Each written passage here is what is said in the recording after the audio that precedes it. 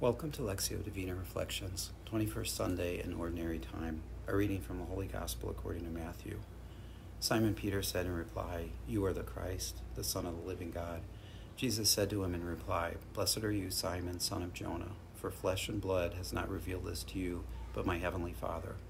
And so I say to you, you are Peter, and upon this rock I will build my church, and the gates of the netherworld shall not prevail against it. I will give you the keys to the kingdom of heaven. Whatever you bind on earth shall be bound in heaven, and whatever you loose on earth shall be loosed in heaven." In today's gospel, Peter confesses the identity of Jesus as the Son of God when few others recognize that.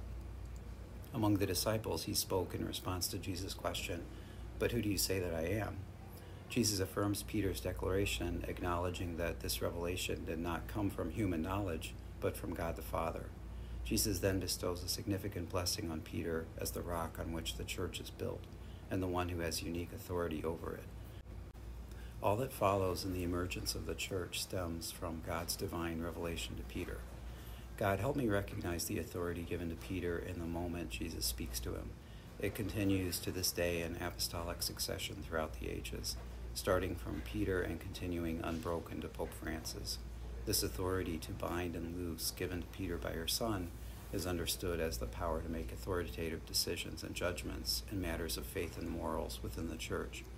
Help me be obedient to the teachings of the Church, fully recognizing its divine origins and trusting in the guidance of Pope Francis and the bishops, whose vocation is to live in your love and continually answer Jesus' question, "But who do you say that I am?" From the responsorial psalm, "I will give thanks to your name because of your kindness and your truth.